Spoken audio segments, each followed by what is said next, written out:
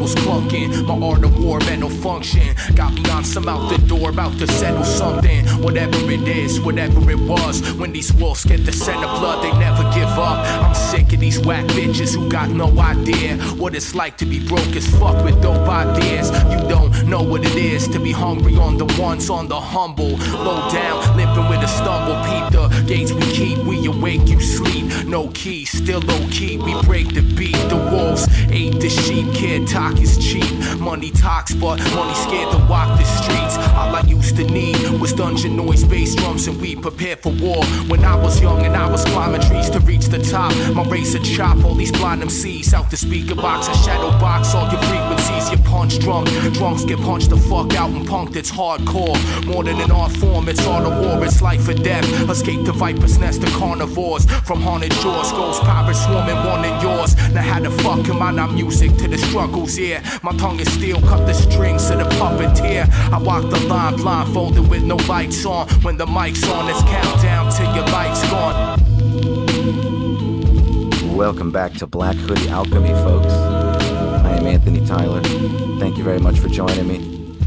We have a very special guest in today. We'll get to that gentleman in just a moment. So today, we're going to talk about Philip K. Dick. I'm sure that I'd be surprised if there's anyone listening to this show that was unfamiliar with Philip K. Dick, but I think most people, if you're familiar with the name at all, you know Blade Runner. We go through the movies real quick. His works that inspired the movies that you will have at least heard of: Blade Runner, Total Recall, Minority Report, Paycheck, and A Scanner Darkly. We also are going to talk a little bit about Elvis here. Mostly going to be Philip K. Dick, but I have a man that has been very steeped in some Elvis esoterica here on the show with me, and he's got a book coming out next year with a legit publisher and everything about this subject, so we can't not talk about it. I'm excited to get into both of these subjects. We got Miguel Connor here of Aeon, Byte, Gnostic Radio. How you doing, man? I'm doing good, man. Yes, the empire never ended, as Philip K. Dick said. One of his more famous quotes, and seems to be more relevant than ever. That meme about how often men think about the Roman Empire has become so viral. And as I say, the empire never ended. Rome still exists underneath this hologram. It's so true. Yeah. Philip K. Dick was a guy, it's easy if you only hear the surface level of his story, his biography and his life philosophies. It might be quick to say, like, oh man, that guy was falling really far off the deep end. But then you listen to some of the preserved interviews that he had, or you go and read what we'll get into a bit more, Philip K. Dick's exegesis, which is a lot like Carl Jung's Black Books. It's this alchemical, massive tomb of Dick just wrestling with his personal philosophies. But so the more you look into how he articulated these really wild concepts, of time and space and metaphysics, you find that he was so cogent throughout the whole thing. So you could certainly argue, as Dick, was the first to admit the possibilities of that there was some sort of, neurological issue going on, some temporal lobe, epilepsy potentially, I think that was tossed around a bit. Different neurological possibilities. I heard in an interview he hypothesized, how what the implications would be of like his right and left hemispheres interacting with each other in a very Jungian projective sort of sense. He was really open to a lot, and he also talked about Jung a lot, especially in this one particular interview. It's like 2 hours. I'll put that in the show notes here. But I've listened to that many times. I find it to be very insightful.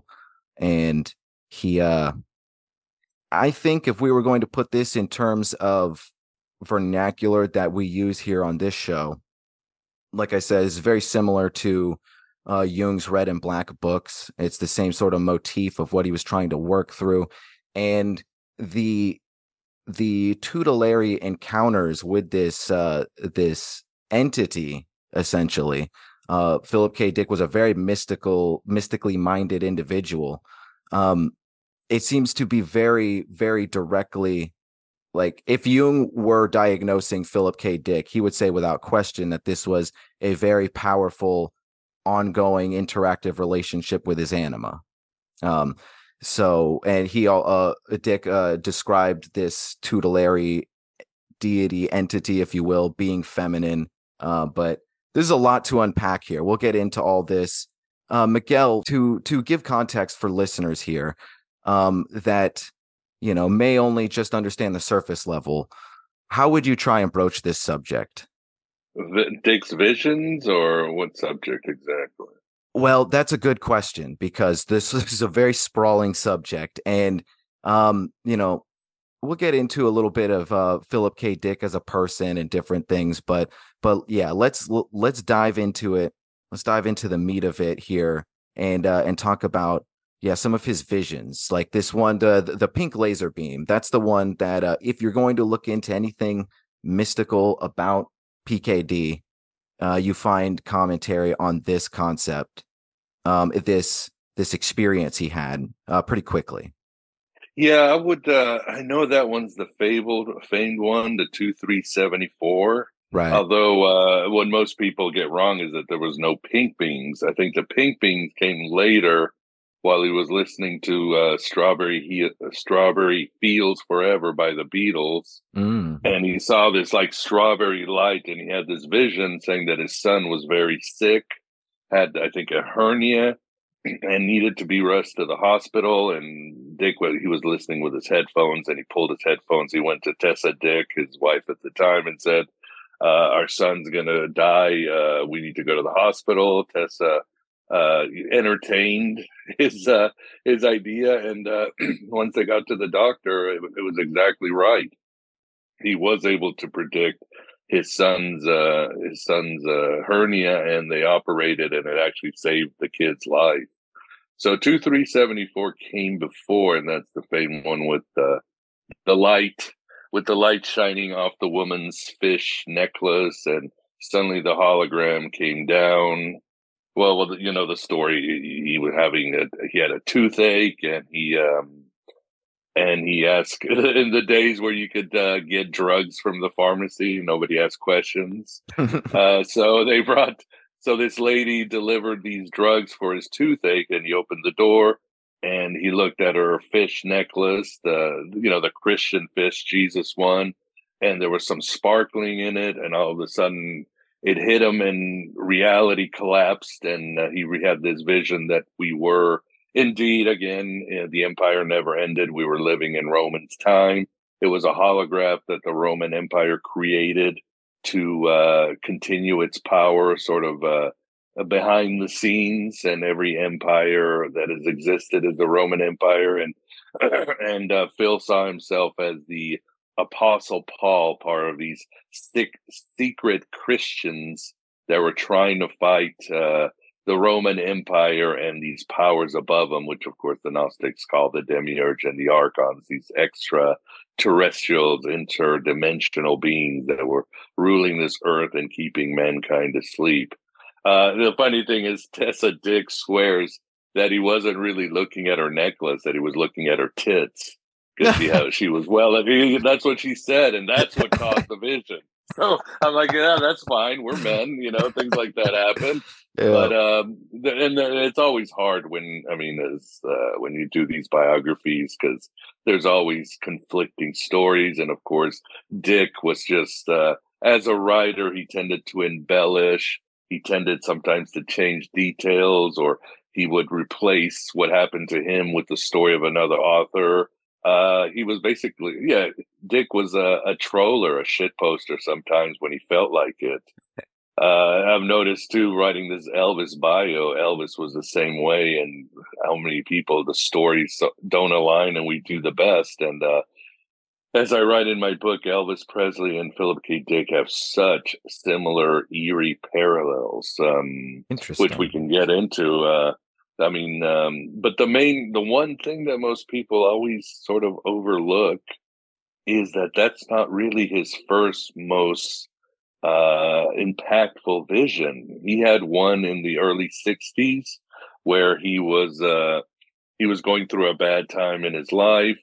He was getting a divorce. What was it? He was getting a divorce. I think it was his third wife, and he was living in California, and he had this little hut or a shack where he used to write. Yeah, he was getting a divorce from his wife Anne, and he was taking a lot of amphetamines, and so he was going through a Yeah. really bad time in his life.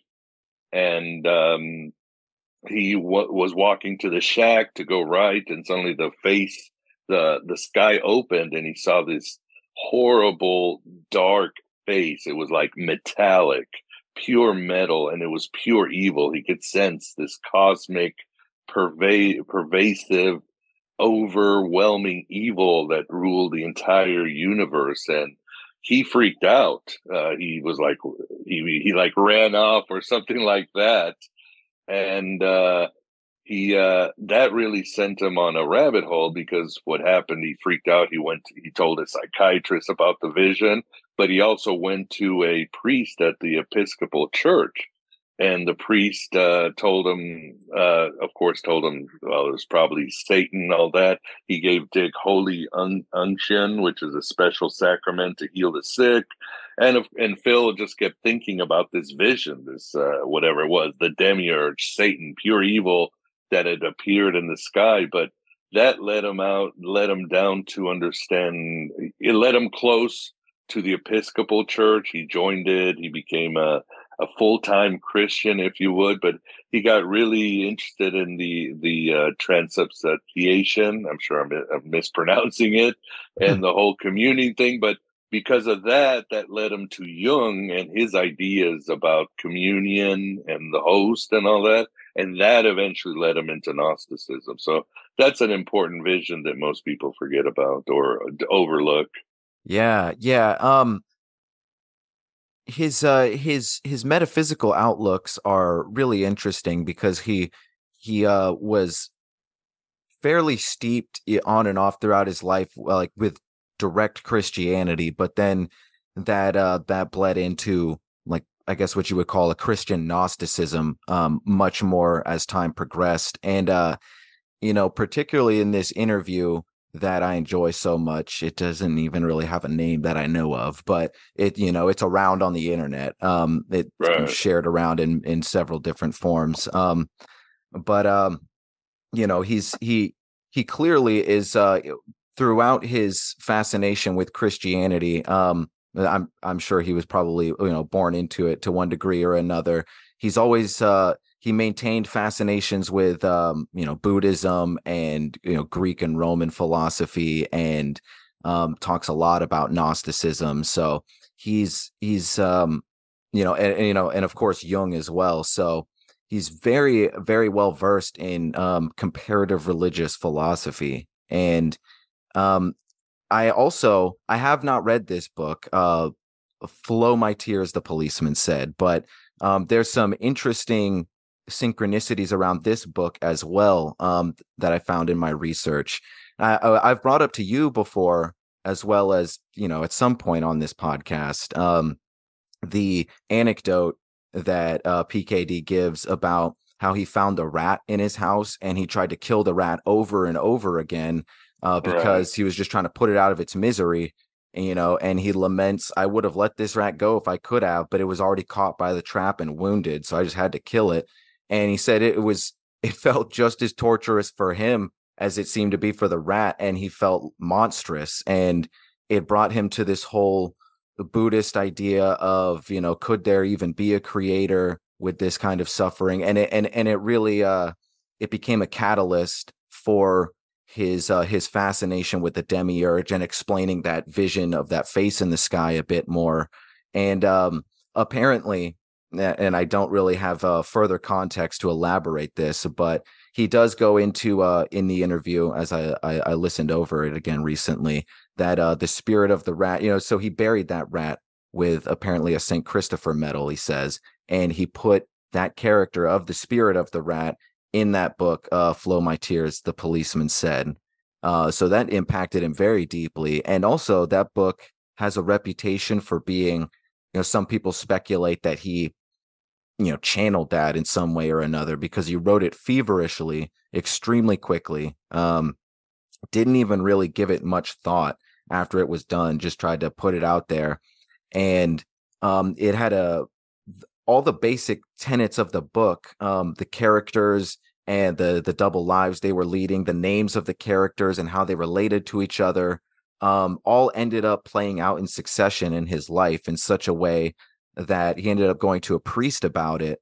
And the priest told him that these, he didn't quite use this language, but he said that, the story you're describing and the synchronicities you have that relate to this book, it all comes from the book of Acts in the Bible. And so that, snowballed a lot further for him. But we also, I'd like to pick your brain about Valis, because as I did a little bit of research, I'm quite familiar with Dick and his work, but it's massive and intimidating. And I have not read Valis. As I did the research, I came to realize that that's something absolutely quintessential if you're trying to understand the philosophies of Philip K. Dick. I knew it was one of his greatest works and it was on my list, but now I fully understand how essential it is. And it's the Valis trilogy, isn't it? Exactly. Yeah, it's Valis, the Divine Invasion, and the Transmigration of Timothy Archer. And they're not related. Valis is Dick's exploration with Christian Gnosticism. The Divine Invasion is his exploration into Jewish Gnosticism, the Kabbalah. And then the third book is more about the Dead Sea Scrolls and reincarnation and dying. And there are three excellent novels. They were one of his last ones, and these were certainly fueled by his 2374. In fact, the novel Valis does have Philip K. Dick and his alter ego, Horse Lover Fat, and it is a fiction, but it is just full of his sort of side notes and philosophical quotes. It's got separate sections where he talks about what he did is, as he was doing the exegesis, which was him just compiling all of his philosophies and visions and ideas into this massive 1,000+ page tome. He took a lot of those and the most important, or at the time the more salient ones, and he put them in Valis. So Valis was certainly my, you might say, crystallization or red pill to Gnosticism, because I'd been, at the time, years ago, I was reading the Nag Hammadi Library, the Gnostic Gospels, and it was moving something within me, but I still wasn't getting it. And Philip K. Dick's Valis definitely made it all clear as one of those aha, because he does such an excellent job throughout all of his career of tying in these philosophical, mythical, and ancient religion ideas into science fiction, modern themes, and so forth, and it just clicked so well. He was brilliant at it throughout his career, but yeah, towards the end of his life, he was certainly a Gnostic. Even in the exegesis, he says, "I am a Gnostic, and I'm not happy about it." Simon Magus lives. He's understanding that he's embraced this Gnostic worldview fully, of course, but he always considered himself a Christian and Episcopalian. But he sees really how the universe is structured is very. What works for him is how the Gnostics viewed the universe. Yeah, fascinating. So what? I don't think there's any. Yeah, I don't think you could really spoil something like this at this point. What would you care to go into some of the contents of Valis? Because I know that is aside from Blade Runner, which is the one that sticks in everyone's head the most, Valis seems to be the one that he's known for the most.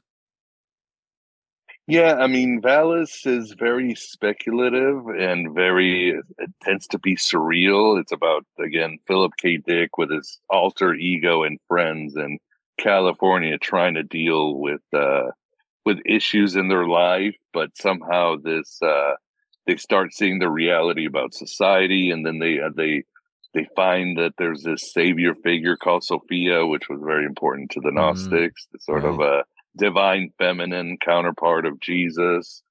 And it's a story of them trying to see how Sophia will help the world, and other issues too. Then there's obviously David Bowie's "The Man Who Fell to Earth" is a bit, well, again, he calls it something else, but that's a big another part. But it's very speculative and again non-linear. The version that he did, if somebody wants to read a more traditional science fiction version, is get Radio Free Albemuth, either the novel or there was a movie made of it.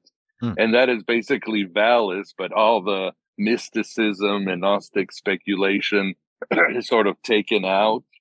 And then this is more of a hard-boiled science fiction about how we live in a dystopian, oppressive world, and these characters who are caught in the trap of some of these major players, and how there's a revolution against to overthrow the tyrannical government that is ruling this country almost secretly. The president is basically part of this deep dark organization, and so forth. So if your readers want more something more traditional, do that. Like, for example, my co-host for Aeon Byte, Vance, he likes Radio Free Albemuth better, but I prefer Valis. But both are very well written and very powerful, and very disturbing too, because Dick does a great job at really showing really the truth about our culture. It's that famous saying by Ray Bradbury, "I don't try to predict the future, I try to avoid it."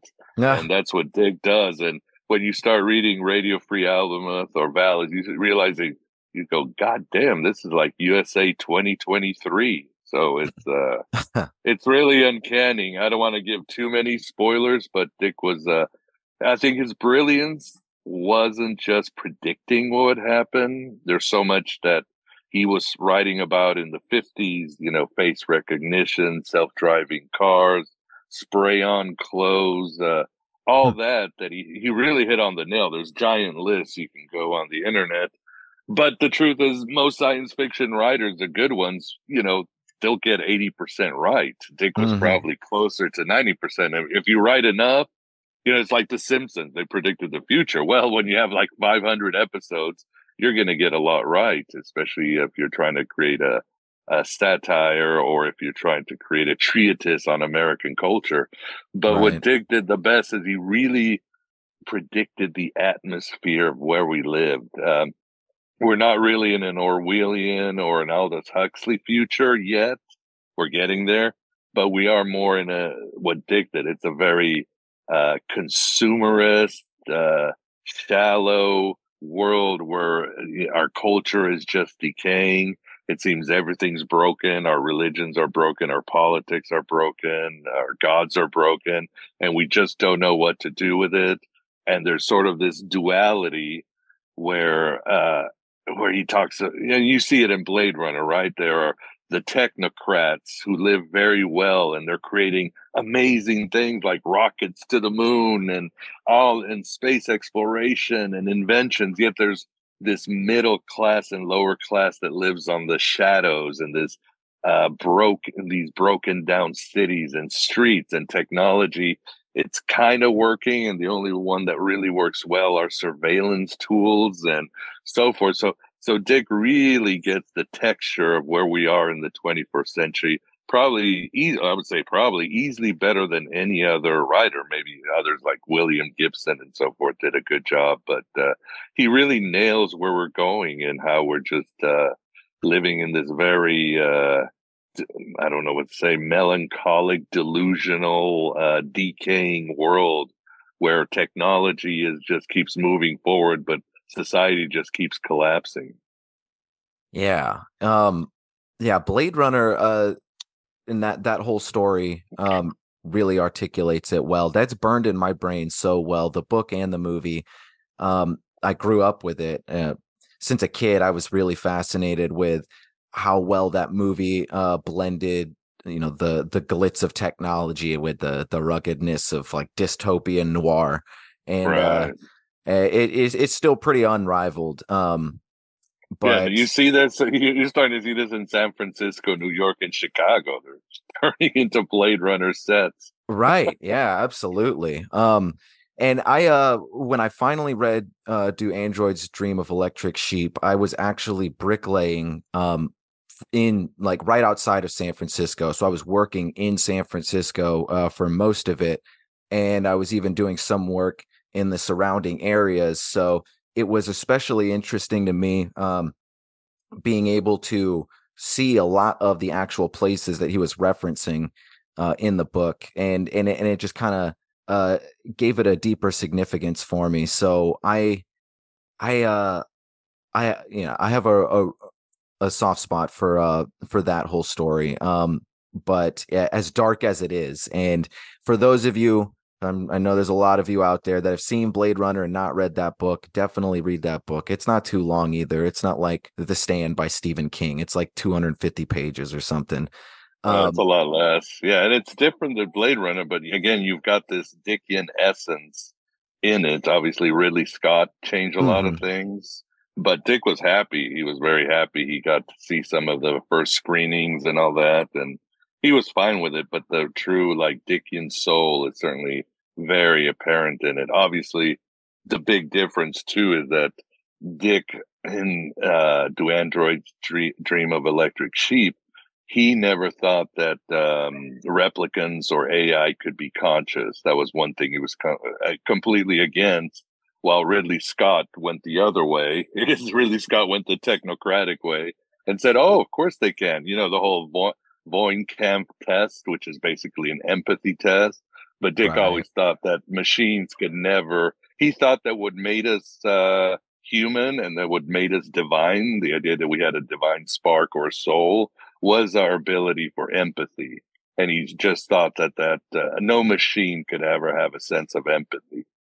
Very good point. Yeah, still highly debatable. I feel like I definitely lean more towards the Dick side of the debate, but I don't know. There's a lot about technology that I do not understand. Yeah, yo, it's like he's living in Cybertron. The homocycles and impersonators, vipers and them terminators, fighters with the thirst for papers. Where a violent crime is common in the search for wages. Despite the times that we find ourselves immersed in pages, trying to find a method to see his grind reflected. Design is faded, calculated rhyme that I suggested. The only factor in the climb is the time invested. But these are wrapped up in this prime that got his mind infested with the evils. This kid done got himself addicted with that lethal shit injected with the needles. Now he's well connected with the weasels. Neglected by his peep, disrespected and rejected by his equals. Son, they put him on blast. He walks the gravel on his own. They say he's just a brat that traveled down the wrong path. So every night this kid fights with his likeness. His conscience tries to tell him that he's righteous, but my nigga, we recognize him. It's all in the eyes. We read them and see them for what they are. Streets full of surprises. The harsh realities of life. We recognize who lies. It's all in the eyes.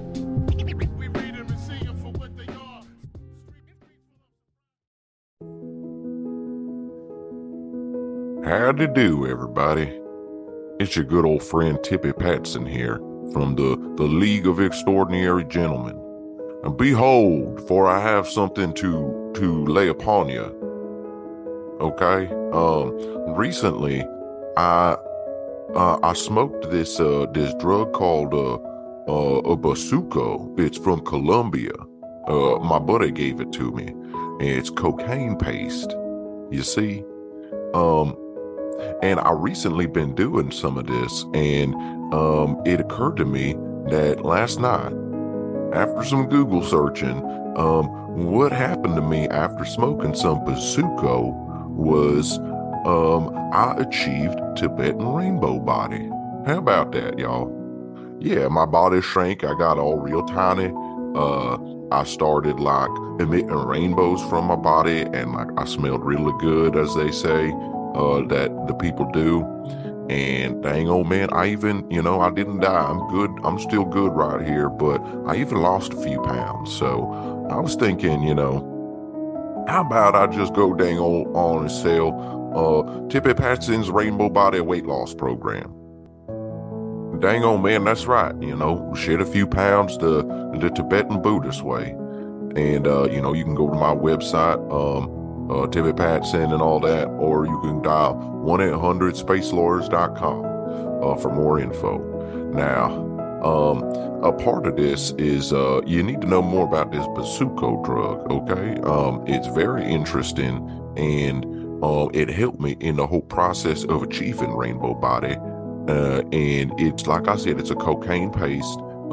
It's extracted not in laboratories, but like good old fashioned, like in people's kitchens and stuff. And it's extracted and dissolved with things like gasoline, sulfuric acid, chloroform, kerosene, acid from car batteries, and then it's cut, to make bigger and give it a little bit of a punch with Ajax, talcum powder, ground up bricks or cornstarch and things like that.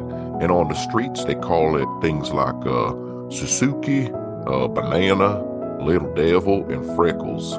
So it's a real dang old fun thing to smoke, and it tastes real good, y'all. So, smoke some Basuco and, partake in Tippy Patson's Rainbow Body Weight Loss Program, y'all.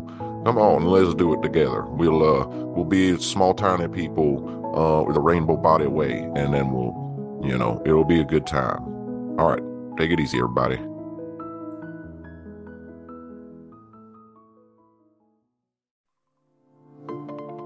Has gravity got you down? Do you not understand the difference between a wave or a particle? What about the planets? How do all those rotate around each other? Laws of physics and other sciences can be confusing.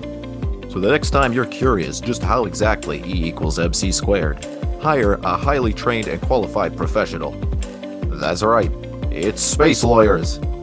Space lawyers are skilled in litigation with the laws of time, space, cosmic ghost pirates, and various other lawyerings.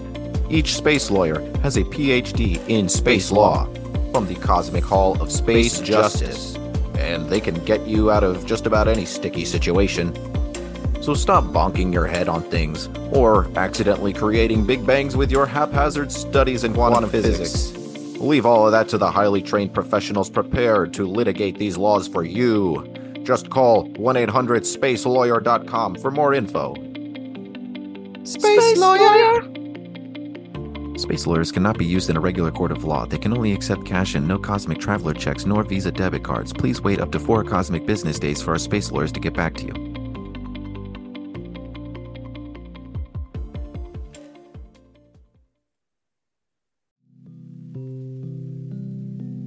Hello, everybody. It's your friend Jefferson Tillamook Slinger codename. Yeah, I don't have any products to sell you at the moment, but I did have to. I just wanted to let everybody know that I recently watched this Aminal Planet documentary about how mermaids and merpeople actually exist, and also dragons exist too. I mean, Aminal Planet wouldn't make these things up. It's very 100% true, just about as true as Bill Hicks being Alex Jones. So, supposedly the theory is, when we were used to be the monkeys, some of the monkeys, ended up hanging up close to the water, and, instead of getting all hairy, they got really scaly, and had a bunch of gills and fins and stuff, really crazy. And if you watch the Aminal Planet documentary, they have these super realistic accounts where you could see the mermaid, his hand, his little webbed hand is up against the glass, and it's very realistic, the best PS2 cutscenes I've ever seen in my life. So I guess mermaids are actually a thing. Mermaids and merpeople. So, is it illegal to own one? Is the question I want to know. I would like to own a mer person. I know we couldn't have the dolphins around here anymore, but maybe a mer dude would be pretty fun. Or maybe a mer lady. I'm not sure. I guess we could cross that bridge when we get there. Anyway, mer people are people too. So, and dragons exist. So, pretty crazy shit. Goodbye.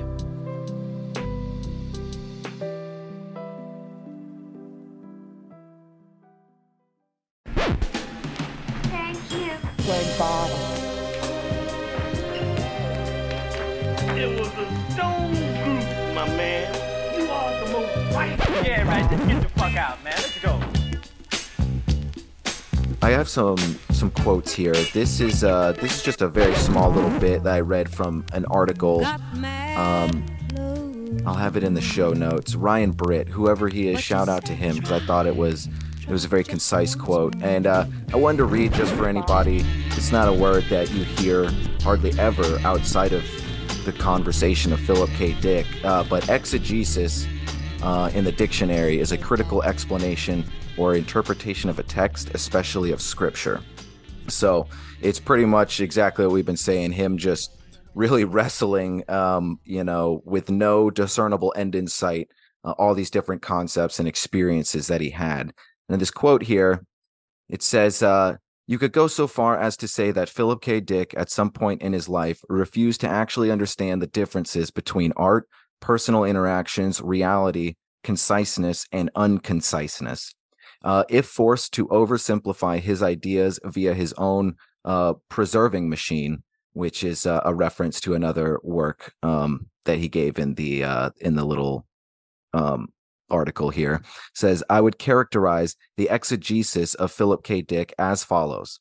If thoughts created the universe instead of physical objects, this is the entire universe wrapped up in a triple-decker sandwich which has infinite length. The sandwich also may or may not be conceptual. So take that for what you will. For such a rambling, like 1,000-page work, that was the only person I found that was even willing to take a stab at trying to synthesize what the fuck the exegesis is even about. So, yeah. But and it's hard because it's even contradictory, because he's trying to interpret his vision. he 2374 and the Strawberry Field one were so monumental, and there were some other ones, and of course this goes all back to the Face in the Sky vision. Those are the only ones he had, and he was frustrated, so he kept like Jung, he kept attacking it. He kept saying it could be this, it could be extraterrestrials, I could be delusional. It could be, based on the Hindu myths. It could be Gnostic. And he just kept playing around, sort of, might say, active imagination, free-form writing or whatever. Mm-hmm. So I always tell people with the exegesis, just look at it as a wonderful meditative tool. Open it up, read some of it, speculate upon it, and then parallel them to others of his ideas, because again, it's not linear. It's just it's almost like the soul of the universe opened up and gave all the different ideas that could happen, from parallel universes to holographic universe to everything that could be happen, and it's all right there in the exegesis. Yeah, it's certainly, unless you just really want to, it's not even something that necessarily should be read linearly, it sounds like. No, you're courting madness like Dick. You're courting madness like Dick, which is what we mystics should do, right? So I'd like to ask you, I'm going to read a little bit more of some quotes here, and then I'd like to ask you, just open-endedly, what you think this said about Philip K. Dick as a person, because you and I are very well familiar with the idea that genius and insanity have a sizable overlap in the Venn diagram, and I'm just curious what you think this means in because we've tossed a lot of mystical language, and I'm just curious what you think this means on like a real world sort of view that expands outward into the metaphysics. Like, What do you think he might have been dealing with? What potential psychological things may have snowballed into these revelations? But on the note of his own struggles, before I volley that to you, this is, I believe this is from The Guardian, but like I said, everything that I'm reading from, you'll find in the show notes. The exegesis shows the struggle of a highly intelligent man to find a rational explanation for something inexplicable inside himself. And it could make fascinating reading if it was thoughtfully organized. But the exegesis pursues its target in the manner of a shotgun firing randomly in every possible direction. Dick ruminates, conjugates, and associates freely from one topic to the next. He mulls the contents of his dreams, descends into labyrinths of metaphysical hypotheses, and ironically wonders how he can ever use this material to create a publishable book. Nor does he succeed in explaining the source of his visions. And this sounds a little snarky, but the article gives him his due credit. Just wanted to throw that out there. But the editors of the work acknowledge it could have been merely a stroke, residual brain damage from drug use, or temporal lobe epilepsy, but they seem unimpressed by pedestrian possibilities. They insist that to approach the exegesis from any angle at all, a reader must first accept that the subject is revelation. We receive no help from the editors in mapping the tangle. But as Richard Doyle, a professor of English and Information Sciences and Technology at Penn State, writes in his afterword, when you begin reading the exegesis, you undertake the quest with no shortcuts or cheat codes. Thus, we're on our own when we ponder sentences like, this is, I love these quotes here, from the exegesis. This forces me to reconsider the discarding and annexing process by the brain in favor of a proliferation theory. Or, so irreality and perturbation are the two perplexities which confront us. Or, I dreamed I am the fish whose flesh is eaten, and because I am fat, it is good. Bob Silverberg ate me. So what's missing here is context. From my interactions with Dick, I know that many of these musings were written while he stayed up all night, sometimes in a drug haze, while perusing his favorite source, the Encyclopedia of Philosophy. He also retained a healthy sense of humor about his supposed tutelary spirit. Quote, on Thursdays and Saturdays, I would think it was God, he told me, while, quote, on Tuesdays and Wednesdays, I would think it was extraterrestrial. And sometimes I would also think it was a Soviet Union Academy of Sciences trying out their psychotronic microwave telepathic transmitter. So, yeah, he covers it all. And like I said, it was conspiracy theory. It was aliens. It was God. It was some sort of higher mind. Everything was on the table with Dick. Yeah. So I guess I guess my question, open-ended, take it wherever you like, is it's so curious to me. It's rare that you find anybody, let alone someone as so prolific as Philip K. Dick, that seems to be as cogent as he is insane. You know what I mean?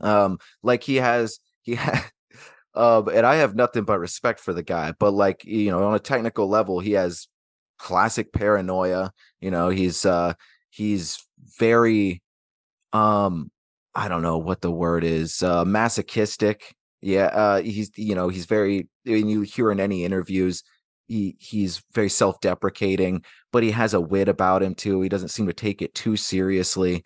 He is such a fascinating guy. And as I've said already in this conversation, if you only take a small surface level skim, he seems like he's really crazy. So I don't know. What do you think about all that? Well, I remember Bishop Stephen Heller from the Gnostic Ecclesia, who's a scholar as well. He always said the difference between a mystic and a madman is that the mystic knows whom not to tell. So I don't think any of us are very sane, and some of us have open channels of communication. Some of us have better vision. So it is sort of, you might say, relative, if you would. Mm-hmm. But I think, trying to understand Phil's mind and all the things that affected him is quite an adventure. what I think most people miss or kind of gloss over is a very simple one. And Phil, when he was born, he had a twin called Jane, and she died shortly after. Oh. And I even say Elvis had the same thing. His brother Jesse died when he was born. And people, and in my book, or my upcoming book, argue, I mean, I think Elvis was more of a mystic than Phil, but he was hiding it because of his stature and the culture around him and everything else. Mm. Phil was because he was in California, Berkeley, Berkeley hippie and all libertarian. He could just talk and just throw it all out if he wanted to. Just priest, shrink. He was a sci-fi writer, so he just throw all these ideas in his books. But anyway, it's well known or accepted in society that the death of a twin really affects the other twin. It's a deep thing because they're so bonded psychologically, DNA, all that. Mm-hmm. But what has only really come out in the last generation is the amazing effect when a twin loses a twin at birth. It is hugely monumental and life-changing. I mean, I write, Dick was doomed from the start. So was Elvis, because, for example, there's the work of Peter O. Whitmer that I use. He was actually the drummer for the Turtles, and then he became a psychotherapist and all that. But the research shows that when you lose your twin, it is very destructive to your life. I mean, research shows that twinless survivors have a huge inclination for drug addiction, bad relationships, but at the same time, they are extremely ambitious. They are searchers. They are workaholics. And they are basically this storm that goes through people's life, for better or worse. And they tend to die young. They just self-destruct. They explode. The engine just can't take it. And both Elvis and Phil are a perfect example. Both were big-time amphetamine users. They abused prescriptions. They were extremely driven. They were extremely successful. They were just, that's really the characteristic of a twinless twin when you look at other twinless twins in the research. In fact, another one too was Liberace. Now, as you can see, Liberace was like Elvis, was very flamboyant, very driven, and also in many ways, very self-destructive in his own ways. Phil was that way too. Phil he was obviously very flamboyant with his writing and with his conversations with people. These twinless twins are always looking for the bigger question because they cannot understand why they survived and the twin didn't. What happened? Did I put my foot on the throat while we were in the belly? We both came under the same conditions. We had basically the same body. Research shows that twins will dance and play, so they're like one soul in the womb. And they can't, and it really breaks their heart. It breaks their mind. I mean, and I don't even have to look at research because Dick was very open that he said that the most significant and monumental event of his life was the death of his twin Jane.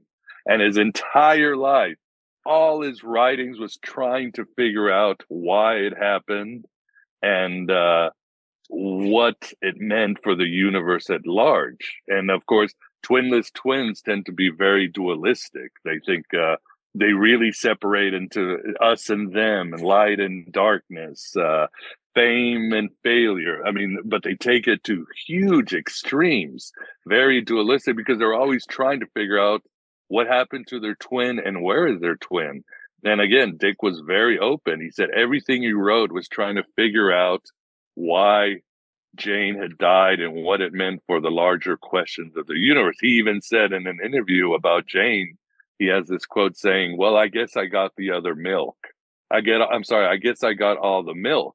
So there's this massive guilt and pain to twinless survivors that again kind of feeds into their driven, workaholic, self-destructive, bipolar essence. And again, Dick is a perfect example. Elvis Presley is, Liberace, and there's many others. So that right there tells you why Phil was Phil in the end. Wow.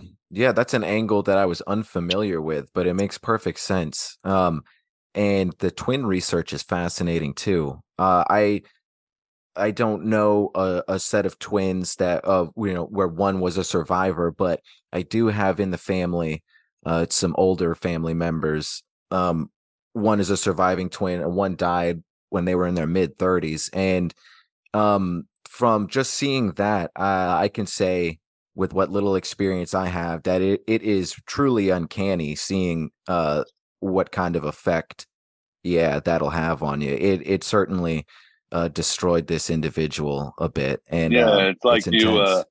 you live thinking half of you is missing, and where's this other half? And and that's probably what really drove Dick to the Gnostics, because as you know, the Gnostics were obsessed with syzygies and pairs and all that. If there's a Jesus, there's a Sophia, and everything has a counterpart, both in heaven and earth, and we have a higher self and all this other stuff. So the idea of dualities is huge in Gnosticism, obviously big with Carl Jung. If everything casts a shadow, and we have a counterpart within us, and all that. So all of that certainly probably led Phil to Gnostic ideas, and of course, and I write in the book with Elvis, it also led him to very similar ideas. Yeah, interesting. Well, I do want to get into Elvis soon here. So with as some final cherries on top here, beginning to sweep it all in, bring it round home plate. I think, I came across in a couple articles, granted, no one followed through with this comparison, but it hadn't even crossed my mind before. And I thought it was an interesting note to bring up. The fact that if you only knew this story of PKD from a surface level, someone that might ring kind of similar is L. Ron Hubbard. Like Philip K. Dick was so metaphysical. He was getting very spiritual and philosophical and more open about it towards the end of his life. But if you just look into Philip K. Dick at all, I mean, Hubbard was a trash writer for one, and it's his actions speak for themselves over and over and over again.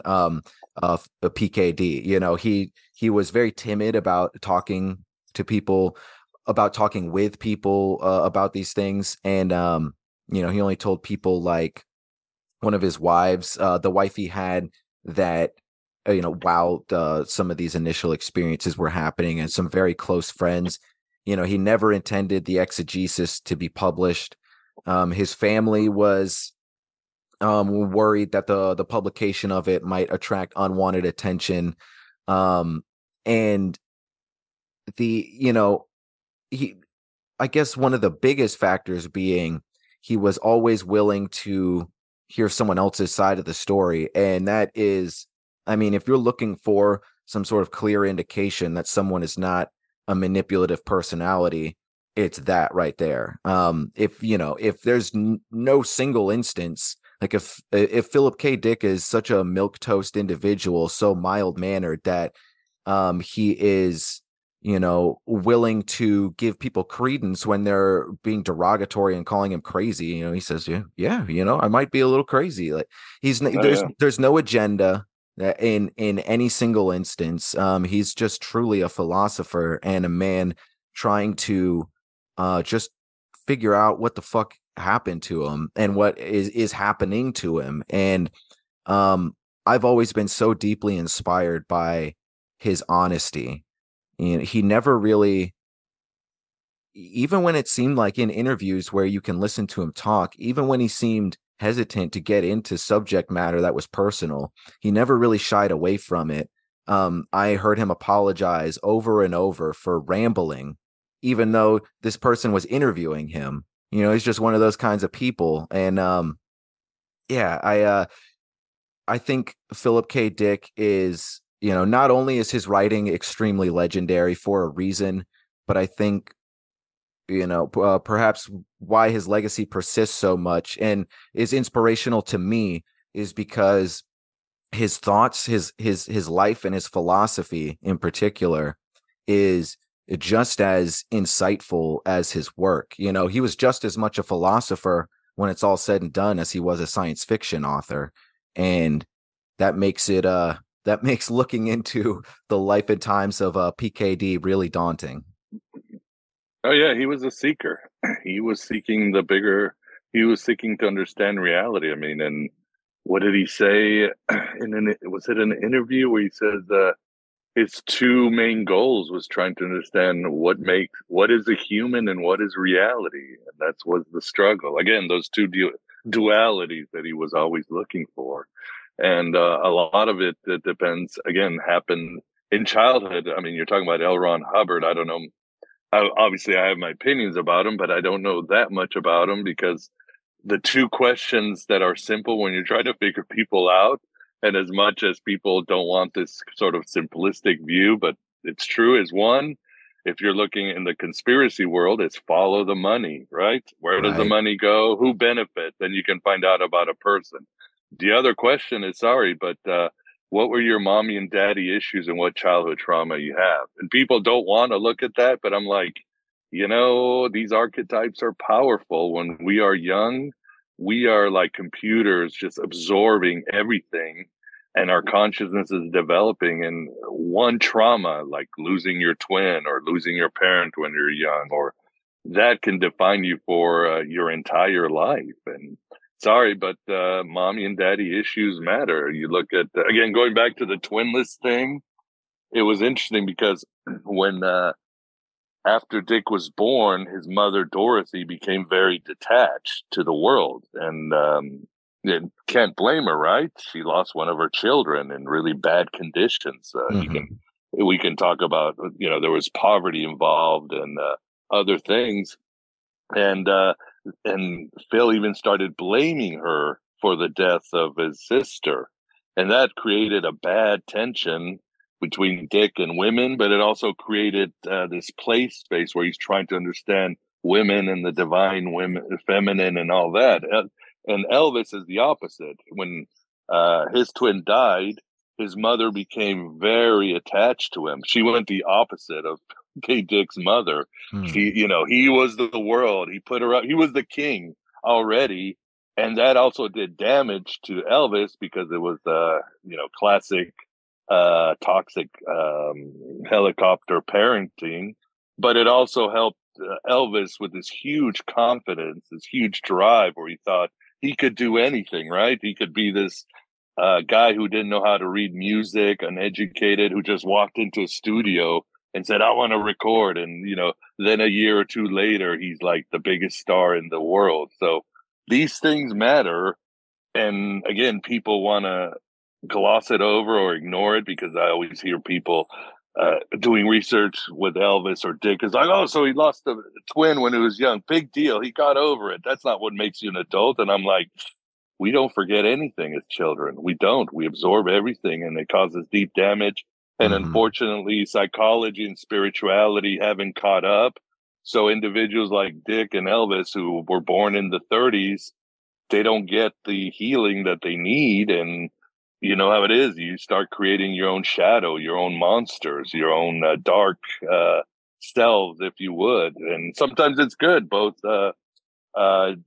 Dick and Elvis, their dead twin, became their daemon and actually became a voice in their head and actually was there to help them out during many situations in their life. They become, they were always talking to this other voice. So you can call it crazy, but look at their resumes, right? Look how they changed the world. Yeah. The two figures that change history in so many ways. And it's interesting too, because Dick was always warning about technology. He thought it's going to destroy us. It's evil. We got to be careful. While Elvis was always like, technology's great. I'm on TV. I'm doing satellite concerts. I'm in the jukebox. I want to spend more money on equipment. So interesting how these things happen. But yeah, follow the money and go to your childhood trauma or go to the child trauma of an individual. Yeah. Trauma doesn't heal. As they say, trauma is timeless. It does not heal. It's always there. And Jung would agree. The shadow is always there. The complexes are always there. The question is, can we integrate them, or will they destroy us in the end because we're so fragmented? Yeah, yeah. And on a side note feeding into that, you made me think of although they weren't twins, you know, Johnny Cash lost his brother at an early age, and it was very vocal, you know, throughout his life about how I believe his brother's name was Jack, like how Jack seemed to inspire and be a primary driving force for Johnny Cash, like, throughout his personal and his personal life and his career. So yeah, interesting. Yeah, I mean, both with Johnny and Elvis. Yeah, you had two driving forces, their dead brother and Jesus. Now, Elvis had a more cosmic Jesus, kind of the cosmic Jesus and Christ consciousness, and Johnny Cash had a more traditional Jesus image.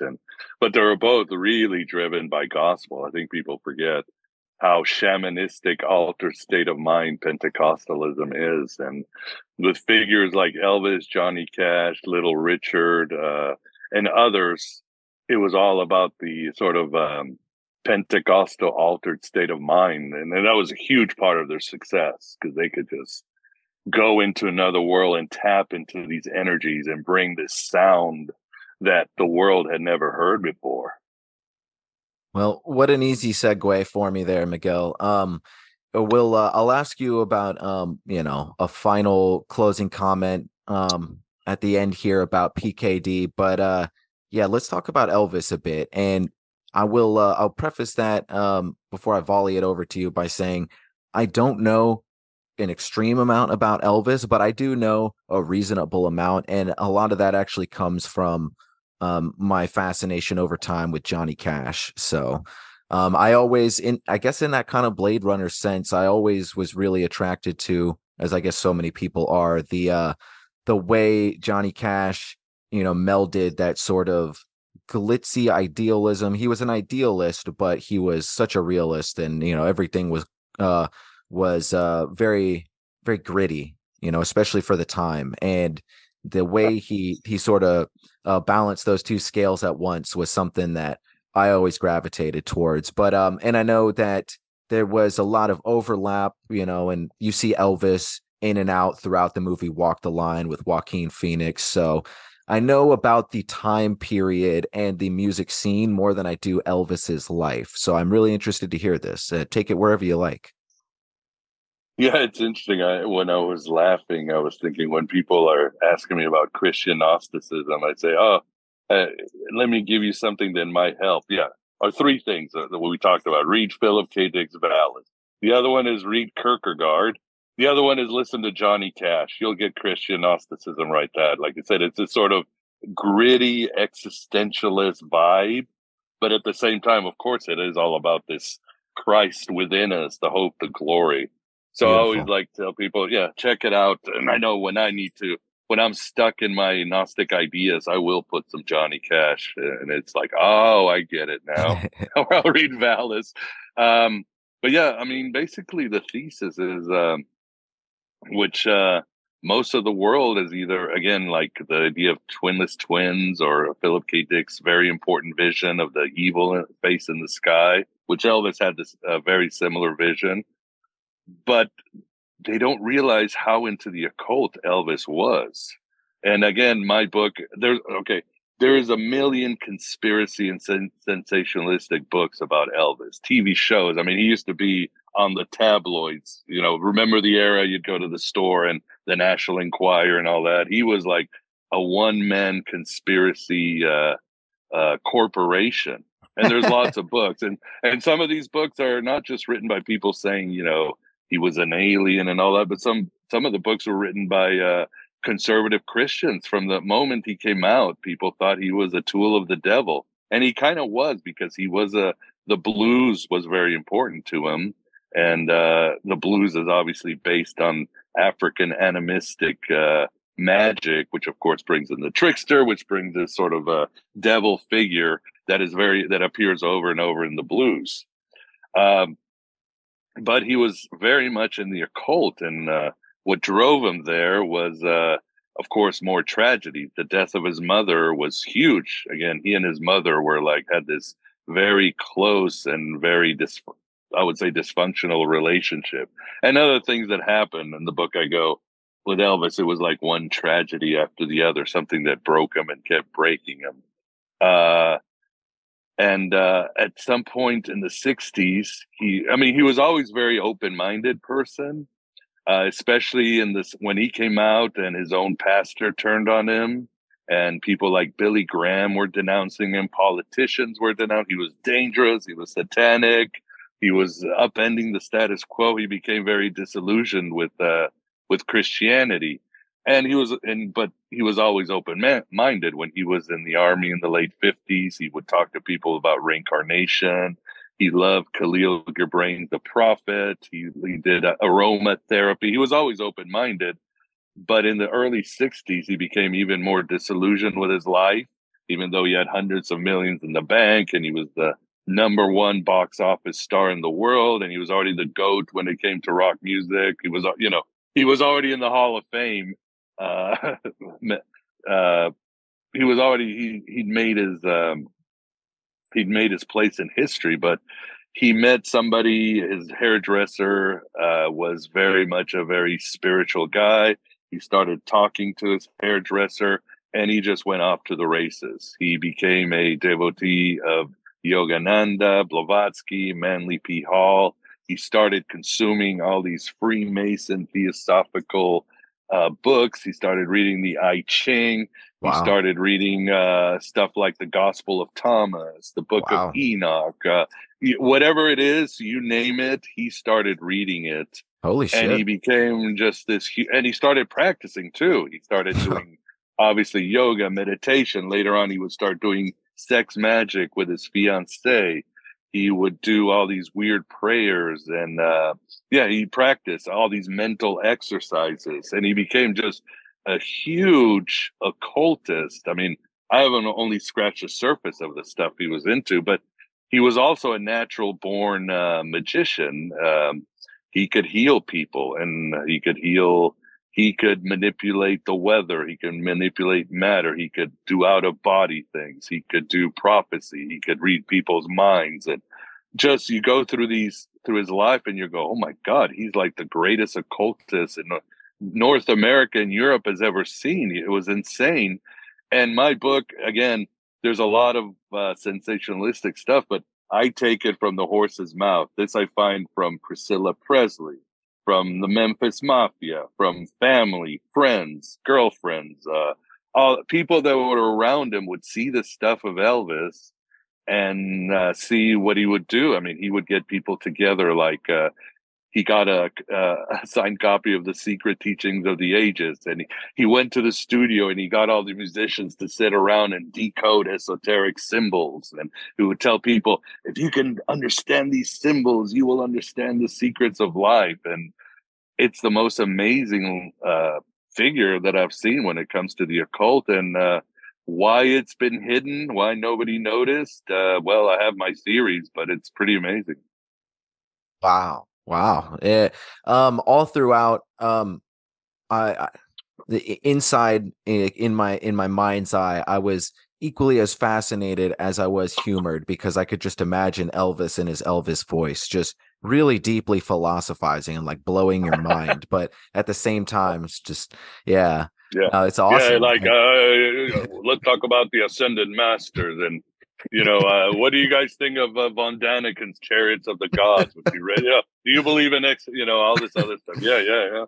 And he had many. He had extraterrestrial encounters. He had about 3 of them or 4. Yeah. And he was very much into the whole thing, into the ancient astronauts, all that stuff. I mean, he would be here listening to this podcast if he was alive and being like, yeah, this is my stuff. Or we would have no problem with, the red pill culture. So it's 2 parts.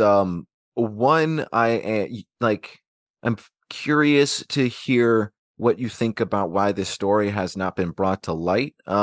Because unless you feel like there's like an active campaign to keep it a secret, you're gonna low key change the narrative a little bit, like you're gonna low key Big change time. history a bit. Yeah, this is huge. Like this is like when all of a sudden everyone realized that on record, the Beach Boys were friends with Charles Manson, and now like and now everyone knows it. Like 10 years from now, it's going to be potentially, the way I see it, it's going to be commonplace. People are going to be like, oh yeah, you didn't know that Elvis was a freaking full-blown magician.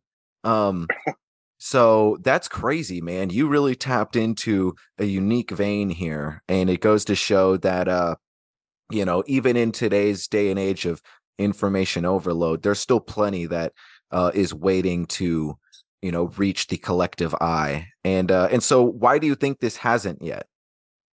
Well, I'm still trying to speculate on it. Again, when I started writing this book in February, I didn't know anything about Elvis. I was always a Beatles person per Pulp Fiction, the Mia Wallace speech that she gives Vincent Vega. There's only two types of people in the world: Elvis people, Beatles. I always thought I was a Beatles person. Right, but then right. I did ayahuasca and a voice in my head, and I went down this rabbit hole, and I was like, whoa, how? I mean, again, this is all in, like, you can go to Priscilla Presley's biography right now and open it. It says how she had headaches. Elvis would just put his hand on her head and cure her headaches. Or their grandmother that lived with Elvis, she had arthritis, and Elvis did all these rituals and cured of her arthritis. I mean, or you go to some of the exposés of his bodyguards, and they're talking about this UFO experience they had together, or how Elvis could move bush. He would like put a hand out and clouds would move and bushes would start shaking. So, and you go, well, this is all out in the open. There's no secret here. You just go to all these biographies and there's sections, and two things. Maybe sometimes the world is just not ready. I think the world is ready in 2023. I know Elvis is an archetypal figure. We have a vision of what they look like, and we have those with the founding fathers and Jesus. And when we're not ready to see them as they are, we're just not ready, both as a culture and as a country. And maybe it's time to see it. The other one too is that there's all these things, but there was always protection around Elvis. He drove people crazy because, like, the Memphis Mafia would be like, hey, let's go play some flag football. And Elvis would be like, no, we got to sit there and let's read this book about spirituality and contemplate. And they'd be like, oh, fuck. So people were like, Elvis was this, but we have this image that we want to show to the world. And many people around him didn't like it because they were traditional Americans. And so they sort of, I don't know about suppress it, but they sort of memory hold it. And the other thing too is that with Elvis, he lived the most insane life, a life where it was concerts and parties and celebrities showing up, and we're traveling on our private jet when I feel like it. And it was this chaotic, insane life that everybody around him had to, endure or not suffer, because it was a blast that the whole supernatural Elvis was just part of his bigger persona, and it just sort of got forgotten or overlooked. People would say, bodyguards and friends would say, yeah, the miracles and the magic was one thing, but then there was the parties and the flying to Hollywood to do movies and studios, and him waking up and saying, I want to fly to Colorado to get a fried peanut butter and banana sandwich at 1 a.m. It was just, it was this sort of, it was like Hermes on steroids. I call Elvis the Hermes of our era, because it was so chaotic. It was something that you have to, like, people writing biographies would have to sit down years later and sort of stop. And even the newspapers, the newspapers and tabloids were always pumping out stories of Elvis. It was just this giant chaos theory storm, and his magic was just part of the butterfly effect. I don't know if this is a good analogy, but having said that, I think it's just a time when we as a society are more open to it, and it's time for this other very overlooked story, which I do in whatever 250 pages. I've got 300 citations, and they're all from people around Elvis, and they all knew of his magic tricks and occult ideas and astral traveling and miracle working and beliefs and all these strange theories for them. Man, wow, you're really blowing my mind right now, man. And I got to tell you, salute to you, because this is really giving me, and I'm going to call it right now, I think you got some real good shit in the future. This is giving me like weird scenes inside the canyon, like Dave McGowan kind of vibes. Oh yeah. Minus all of the nefarious implications. But I remember hearing interviews with Dave McGowan before he died, where he, I believe he got the book like from his daughter or something, or a family member, and it was something he was reading on vacation. And then all of a sudden he just started to notice all these commonalities about just weird backgrounds, people like, coming from military families, and hanging out with Charles Manson, all this strange stuff going on in Laurel Canyon in the music scene. And he's just like, wait a second, I'm not reading some obscure internet forums here. This is just a biography of like the Doors or some shit like that. And Yeah. And he has to look into it a little more, and then all of a sudden he can't unsee it, and then he just has to put it out there. And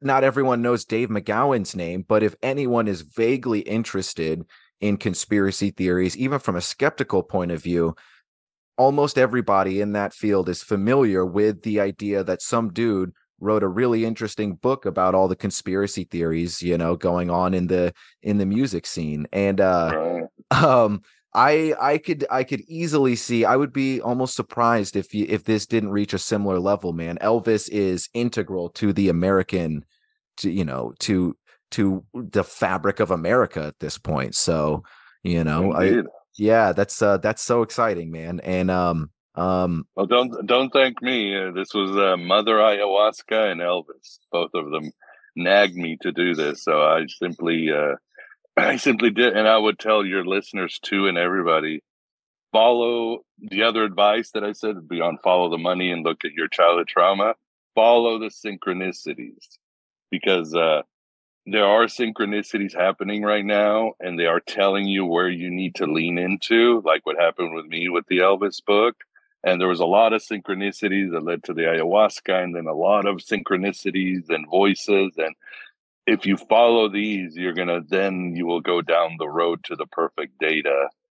If, that's your mission, to create something, to find some truth, whether it's the truth about your family, some figure, or the truth about where you need to go in your life as a career and a person. But yeah, follow the things, lean into them, and you'll be fine. Again, it shouldn't even be controversial, right? It's Dick and Jung and all these guys we're talking about.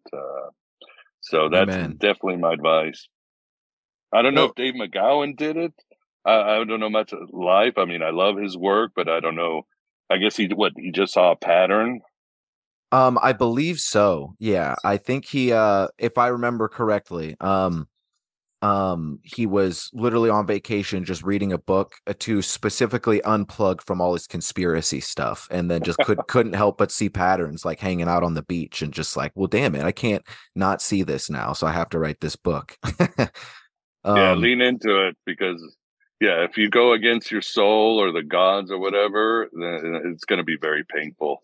Or worse, you'll live an average life. All of us have the ability to live an extraordinary life if we listen to what the voices are saying, what the gods are saying, what the universe wants us to do. Amen, man. Well, that is in and of itself a beautiful cherry on top. But I'd like to give you the floor to, give any final thoughts, sentiments on either Elvis and or Philip K. Dick. Well, again, both were seekers. They were history-changing seekers who were looking for the bigger question, and were trying to understand things. Yes, they were, borrowing from the song "Caught in a Trap." from the moment they were born, and they were broken, but they kept doing what they need to do, and that's the idea which I use in my book across cultures from various different shamanistic cultures. There's the idea of the wounded healer. And that's an individual who is broken, who has immense trauma. But those are the individuals who have this second sight and can see into the spirit world. They can see into the future of the tribe. And they are a very important part of the tribe. They are shamans, but they are also, again, they are completely broken. But because they are broken, they're not really broken, because they understand how to heal people. They understand how to they see the world and the universe as one, and they understand the direction of where the tribe or individuals need to go. So, as Jung would say, yes, nobody is broken. You can find your mission, even if you think the most horrible things happen to you, and you think you can't overcome them. You do have a purpose.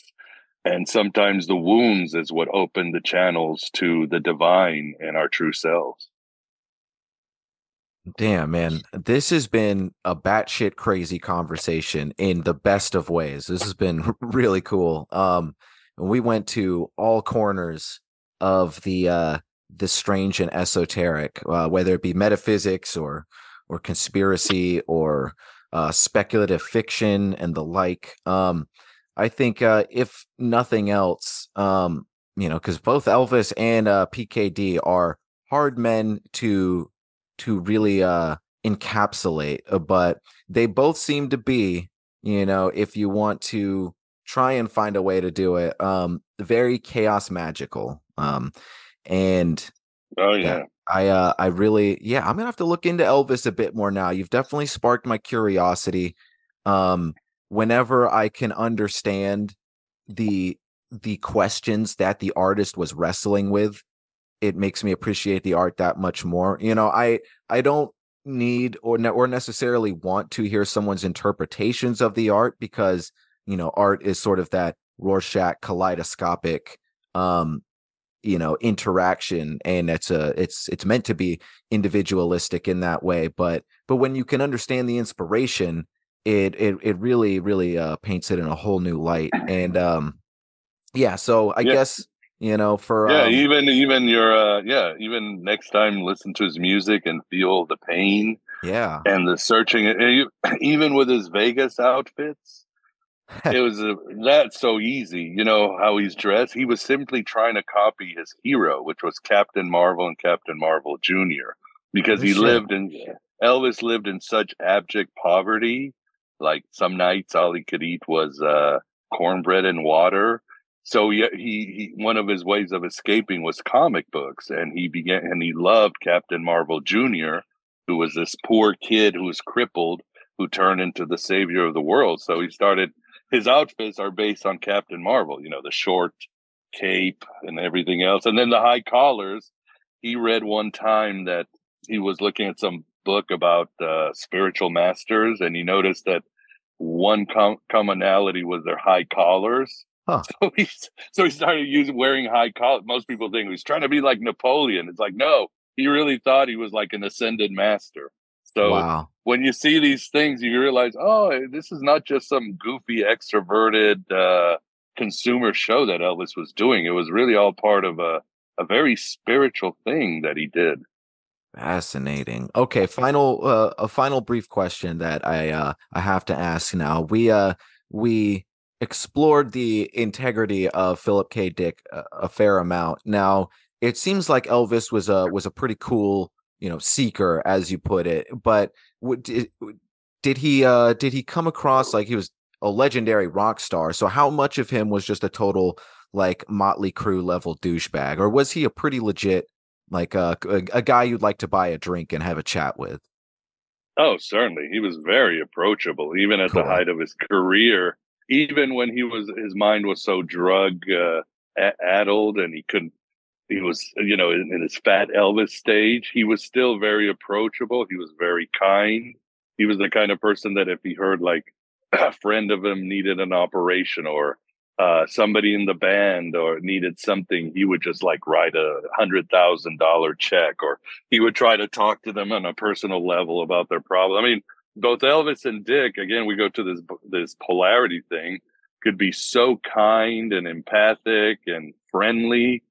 And Elvis his status didn't matter to him. He was you could just sit there and talk to him and you talk about everything.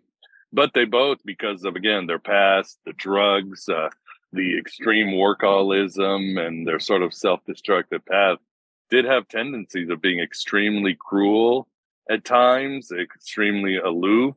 And they did their damage. And again, losing their twins, mommy issues, they always had trouble in relationships with women. They just couldn't work things out. I think Bill was married 5 times. And of course, Elvis, forget about it. Yeah. He had women galore. And some of the time he just had women as friends. But it was messy. Well, yeah, both very flawed, but when it sounds like with both people, and especially Philip K. Dick, from what I'm familiar with, they both seem to be very open about their flaws and readily willing to question them and investigate and, integrate and transmutate. So, salute to both of those dudes. And thank you so much for coming back on the program, Miguel. It's a genuine pleasure as always, man. Always fun, man. Thanks. Would you like to give people, all the necessary info on where they can find your latest action? My latest action, just go to my homepage, thegodabovegod.com, or type in the search bar Aeon Byte, Aeon. Next word is Byte, Byte, Gnostic Radio. There's my website with my podcast, books, videos, articles, whatever. There's a whole bunch of stuff if you want to learn about Gnostic and Hermetic thought. Nothing on Elvis yet, because again, the book just got accepted by a publisher. So I got to figure out my Elvis online strategy, Yep. which will include making a lot of Elvis fans angry, because a lot of them don't want to hear it. They think he was just a good old boy, Protestant country boy who, yeah, they're going to be pissed in Nashville. They're going to be pissed in Nashville. So, but I can't wait to see that. You heard it here, folks. I got the big time freaking Elvis expose author on well before he became known as the big time Elvis expose author. So, but yeah, this is Black Hoodie Alchemy. I am Anthony Tyler here on the Fringe FM. We've been talking with Miguel Connor of Aeon Byte Gnostic Radio, a real gem of an individual, just like our two subjects today. And I hope all you listeners out there enjoyed the conversation, got something out of it. Keep your eyes peeled from Miguel's book. It will be coming out next year. And take care out there. Smoke weed and God bless. Peep the revolution, times of change. Bear witness as we break free from times of chains. Lines of Cain, the devil tormented to the minds insane. Rise again from the ashes, fall and rise to fame. Eyes of pain, burn circles through the fabric of life. On average night, the satellites be watching the block. They got us caged in, slaves to the dollars and clocks. Got a gang called the cops that got us on lock. We fly a burning flag, democratic process engulfed in flames. Where justice is supplied, man begging for your change. And nothing's guaranteed but taxes and debt. You get both if you pay to crash a passenger jet. Don't make sense how we go broke waiting on paychecks. Stomach pain, sweat to maintain just to pay rent. Poor man, indigenous to dead enslavement. Righteous man, protester dead upon the pavement. The struggle got me stressed. Weight on my chest, feel like a lead vest. When can I sleep? When can I let my head rest? The struggle got me stressed. Weight on my chest, feel like a lead vest. When can I sleep? When can I let my head rest?